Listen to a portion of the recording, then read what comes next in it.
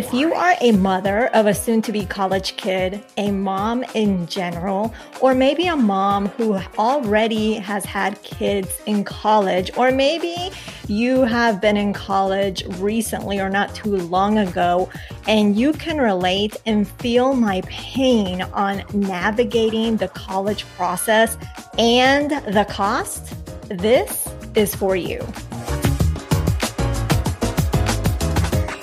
Yes, you are here. Bienvenida to the Her Dinero Matters podcast, a mixed language podcast hosted by me, Jen Hemphill, to help you become the reina of your money and love your dinero more.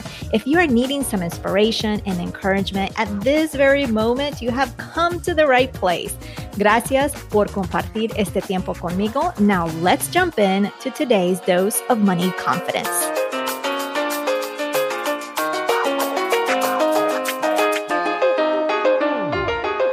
Hola, hola, ¿qué tal, Reina? This is Jen Hemphill. Thank you so much for joining me today. And in this episode, it's just you and me. And what we're going to discuss today is something I don't think I've talked about lately, or maybe I have referenced when I've spoken about my boys. But we're going to be experiencing a new change in our life, and a big change, in my opinion. My firstborn, my baby, or my big baby, my son, is going to be graduating from high school and going to college. So this school year has been about learning to navigate this process in terms of applying for colleges and the costs. And it's been painful. Well, it hasn't been painful all throughout. It just has gotten painful most recently. Now, I have noticed, and granted, it shouldn't be a surprise, but so much has changed from when I went to college. That is for sure, especially the price. So today, what I'm going to do is I'm going to share with you my experience as a mom, my frustrations, and more. And more specifically, in today's episode, I'm going to share with you why I had some serious sticker shock, as well as several reasons contributing to why college is expensive. I did some research, and I'm going to share that with you. And the 3 things that I'm personally struggling with when it comes to navigating this new phase in our family's life.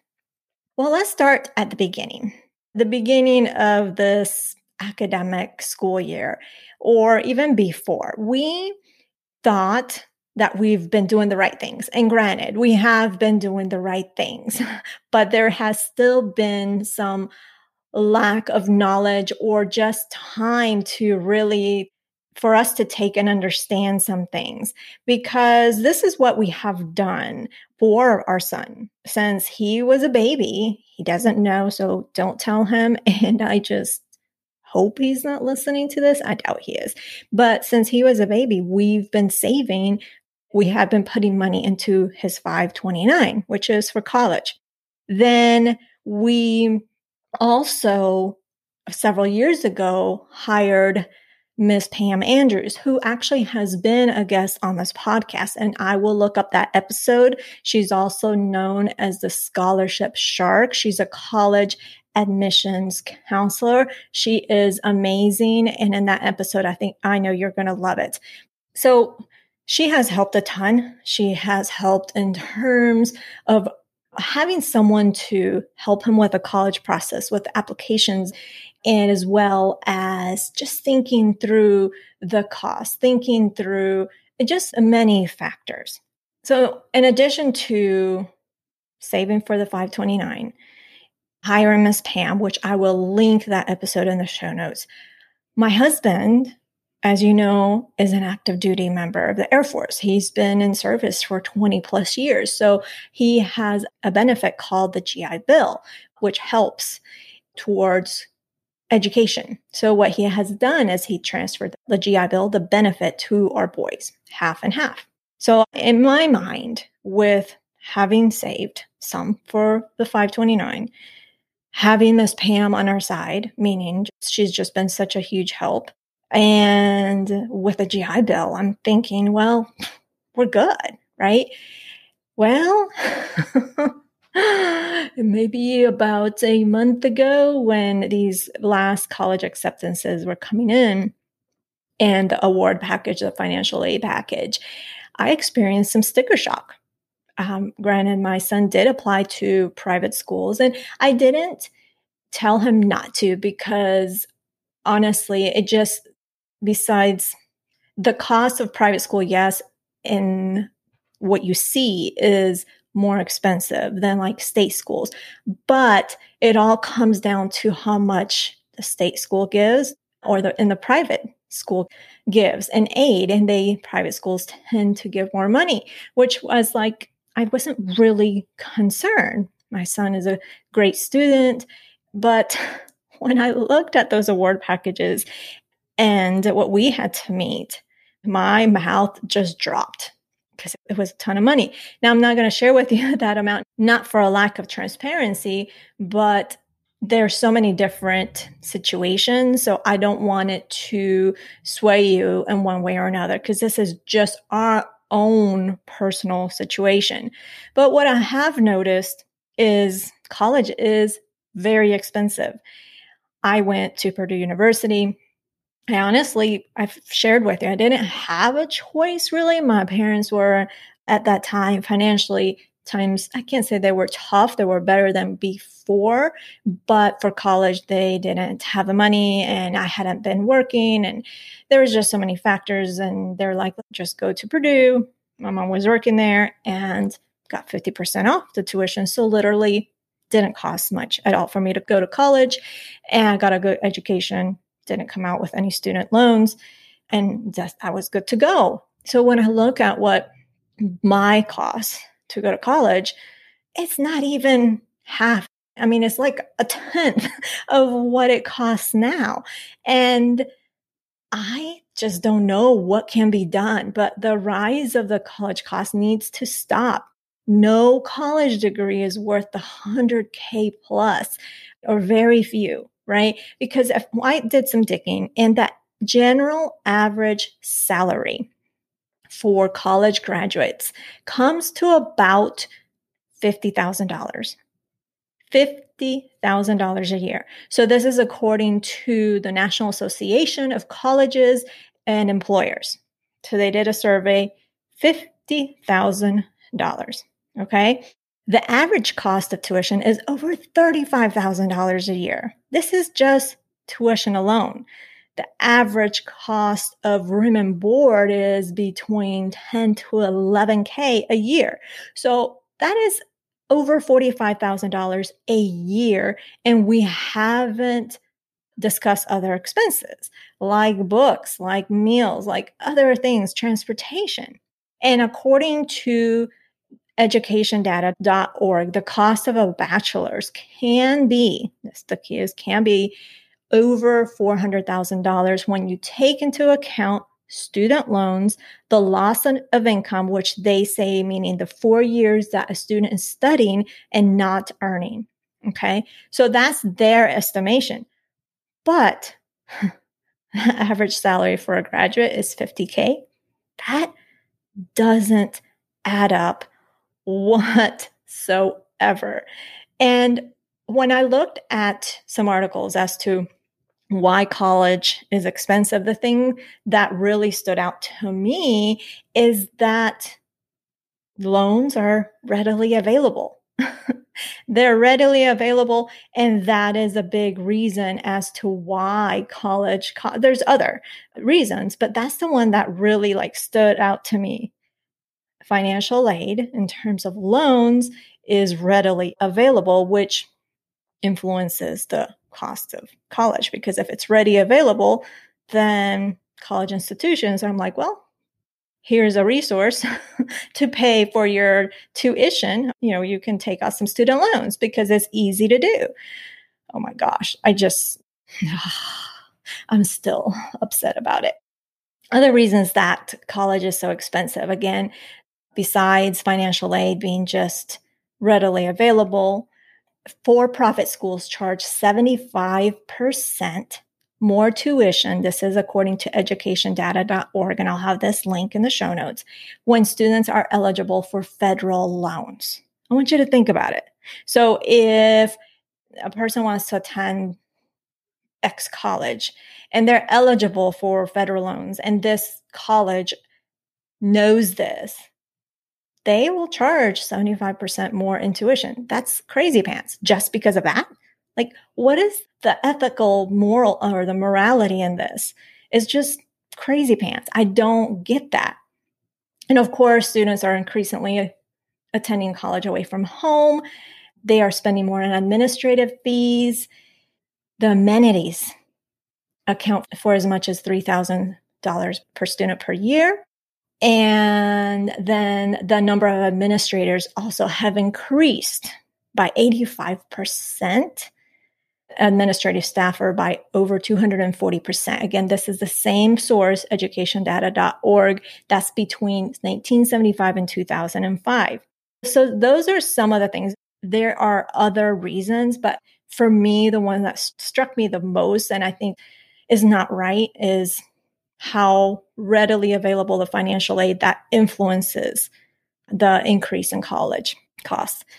And then on top of that, you don't know how much aid you're being offered until you're accepted into college. Granted, you have the choice of being accepted, of taking early acceptance, and there's different variations. My son didn't do that. So mainly his college acceptances came in March, April. And so until March, April this year, we didn't know what college was really going to cost. And then on top of that, you have to make a decision by May 1st. And then my increased frustration for me, because I experienced sticker shock when I saw how much we were responsible for with these different offers.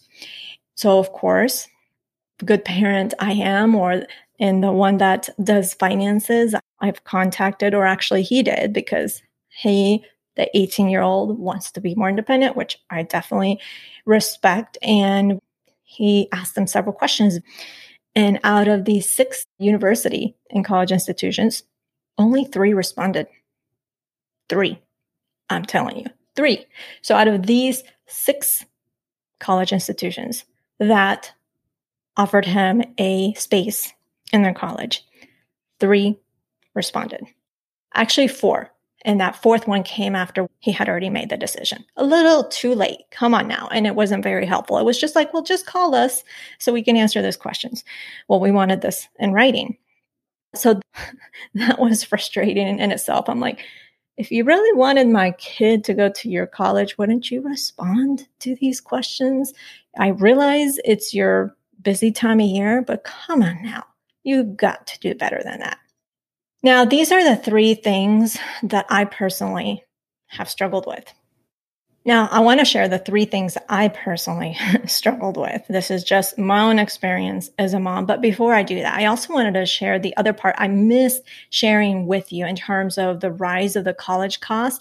And I thought this was interesting, that tuition inflation, and this is from an article from Forbes called "A New Study Investigates Why College Tuition is So Expensive," and I'll have that linked up in the show notes. It was actually not too long ago, from August 31st, 2020. This article shares that tuition inflation has risen at a faster rate than the cost of medical services, childcare, and housing. And it also continues saying, while generous financial aid means that students usually pay far less than the sticker price of the tuition, the net price of public 4-year colleges has still more than doubled since the turn of the century. And moreover, underlying costs at American colleges are the highest of any large country in the developed world. If this doesn't get you, I know it does.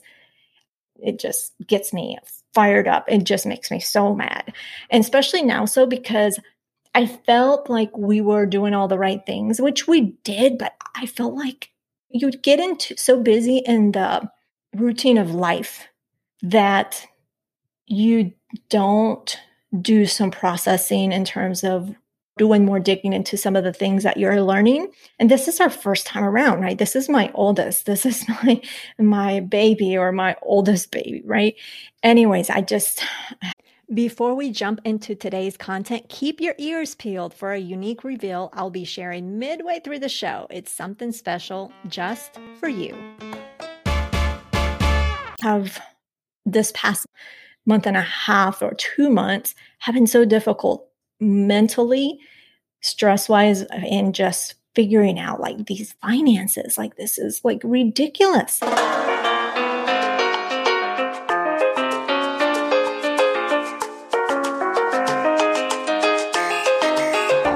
This episode is brought to you by Financially Strong Latina La Membresía.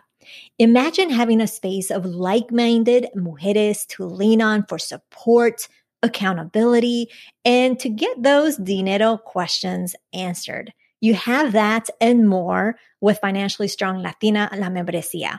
You can check out the details of this monthly membership at jenhemphill.com/membership. Tell anybody I told you. We also have a private members only podcast in addition to all the wonderful benefits you get with this membership. So go check it out.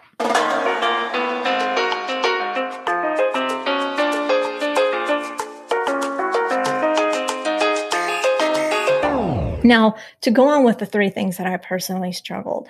1, I shared with you the experience with the financial aid offices, and I personally couldn't be a financial aid officer. I couldn't do their job because I know a job is a job. I know that. And at the end of the day, if that's the job that's available and you have to feed yourself, feed a household, you're going to take it. I got that. I respect that. But the fact that that person is offering aid to students, and in the end, what is not covered, which is a significant amount, which I have found, like in our experience, was pretty much half of all the cost. They offer the student loans to cover the school costs. I couldn't do that. I couldn't do that to a student. I couldn't do that in my right mind. And again, I know that's their job, but I couldn't do that in good faith. Like, okay, here's what we are offering you. This is what's left to pay. You can just cover it in student loans. Just cover it in student loans, even though this may mean that you will have over a 6-figure student loan at the end of your college career, right? I just couldn't do that. I already have worked with enough people in student loan debt in the 6-figure mark, in multiple 6 figures, right? And they have not paid it off because that's a large chunk to pay off. And they are living paycheck to paycheck, and they don't necessarily have much saved up for retirement, right? So I could not do that job. And it just bugs me. How can you feel good to work with students and say, this is, I don't know. I have mixed feelings. I guess I understand it's a job is a job, but morally, I couldn't do it. I couldn't do it. I would feel guilty that I am here helping the student get into a lot of student debt. Not for me. Not for me whatsoever. Another thing I have struggled with is this EFC number, which stands for the estimated family contribution. If you don't know, it's a measure of your family's quote unquote ability to pay for college based on what you enter on the FAFSA, which is the free application for federal student aid. The lower the number, the more aid you can get. The higher the number, the less aid you can get, and the more you can be relying on student loans, depending on how much your net cost is. So I understand how they gather the data, but who are they, the FAFSA people that calculates this EFC, who are they to decide what you can contribute? I know it's an estimate, but they don't know what your financial goals. They can't be telling you, well, you have this accumulated in wealth, you're making this money, then this X amount can go to your college costs. What?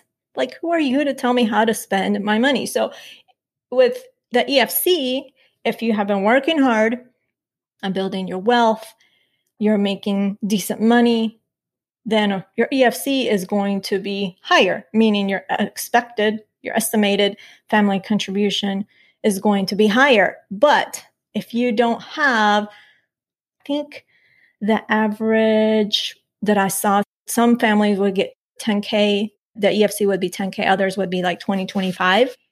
So if the families that are at 20, 25, 30, and the estimated family contribution, if you don't have $30,000 sitting in the bank account for the college payment for that cost, then you have to potentially use student loans, right? But who are they to tell us how to spend that money? It does not make sense to me. If you are in that field and can have a better explanation and convince me otherwise, try to, but I actually don't think you can. I don't think you can. It makes no sense whatsoever, because we are here as families working on financial goals to build wealth, doing everything to progress in our financial life. And for you to tell us because you filled this out, your estimated family contribution is this, that's not necessarily what you have to spend on college, right? You have other responsibilities. It's like ridiculous. The third thing is the trickiness in grants. Oh my goodness. It can be tricky because remember I shared with you, my son could use the GI Bill, right? But here's where it gets tricky. Let's say the GI Bill for a college institution, or what they would pay a year, let's say it's $20,000. I'm just throwing out a number. And that college or that university offered you $25,000 in grants or merit aid or whatever, right? Let's just say merit aid. So on one side, you've got the GI Bill, right? For $20,000. And again, I'm just throwing out numbers. On the other side, you've got merit aid for $25,000. Okay. Your tuition, I'm not even talking about room and board. Let's say your tuition is $35,000 a year. You cannot combine the $20,000 and the $25,000 to cover your whole full tuition. No, that doesn't work. Since it's merit aid, the government says, no, we can use it. You can use the GI Bill, but that merit aid, see ya, right? Or maybe it's the opposite way around. They explained it to me different. Basically, you just can't use both. And so if you're being given $25,000 in merit aid and then your GI Bill benefit is $20,000, it makes more sense to use the merit aid versus the GI Bill because the GI Bill is less, right? Which I have problems with. I'm like, because you receive this money, you can't receive a benefit that's already given to you. You can use it, but it just doesn't make sense in this scenario. Then there is also the displacements. There's displacements. So for example, let's take away the GI Bill scenario. If you've been given grant money and you've been given merit aid for a total of $35,000. And then you got some outside scholarships that are set for tuition. Like the scholarship clearly states it's for tuition. And let's say you got a scholarship for $5,000 and the college displaces you. That's a key question that I learned to ask. And the college displaces that money. That means that $25,000 that they were offering you, because you're getting $5,000 in outside money, they're going to take $5,000 of what they already offered you because you got that $5,000 in scholarships. Ridiculous. When a college displaces that money, it benefits the college, not the student. But who's paying this? The families, right? It just makes no sense. I don't agree with it. I think even there's some states that don't allow for the displacement. So you have to ask that college that they displace, how that works. Then there's a what's called front loading of grants. So what they're giving you grants, they're offering you a grant of X amount of money and they front load it. It just makes the cost more attractive. And maybe you get that grant money that first year, but not the second year, right? So that's another thing that you need to ask about. And I just don't like. So again, I struggled with the financial aid office. The ones that I spoke to were very helpful, very nice people, but what they have to do, I just couldn't do it. With also the estimated family contribution, I have my thoughts on that. I am no expert, but I don't agree with it. And then the displacement, especially the displacement, I'm not worried too much about front loading because if you ask and you know ahead of time, but yeah, that's another thing. I find it challenging.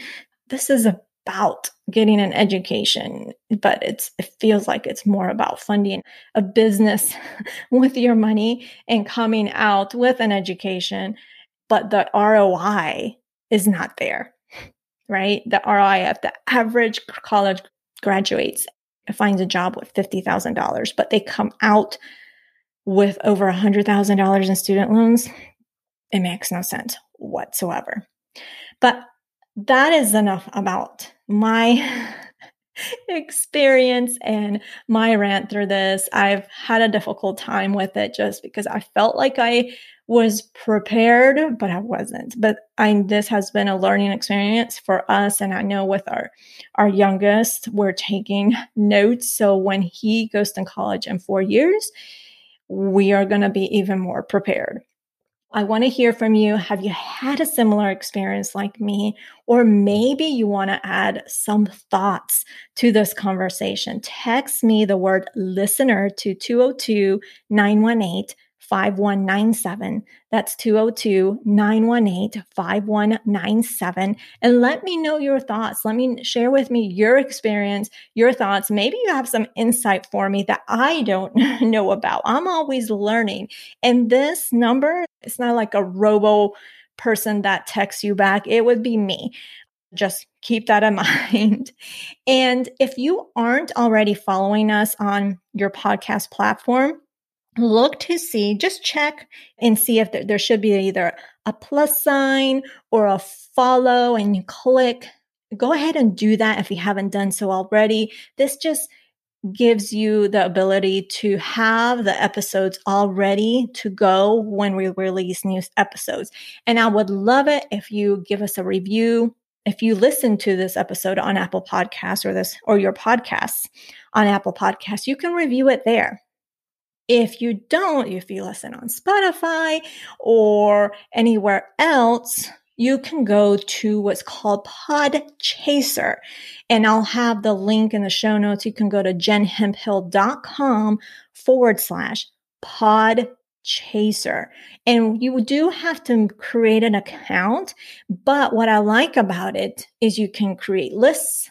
You can review not just the podcast itself, but the episodes, which is pretty cool. And it wouldn't be just review on my podcast. You can review your favorite podcasts on there as well. So definitely follow us on your podcast platform.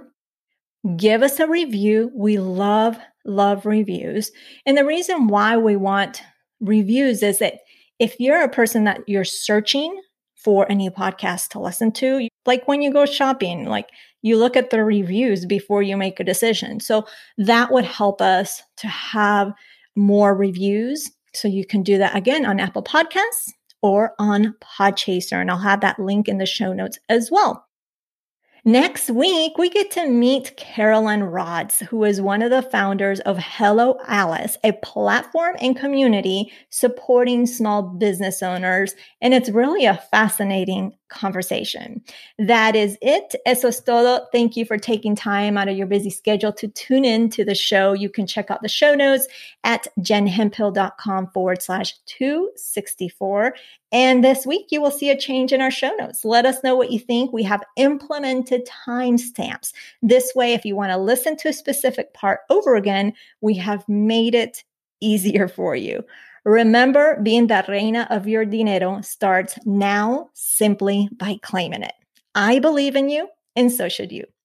If you love this podcast, love this episode, I would love it if you share it with someone you care about. You never know what exactly that person is going through. And that simple act of sharing can change the direction of their financial life for the better. Bueno, pues that is everything. Nos hablaremos el próximo jueves. Chao.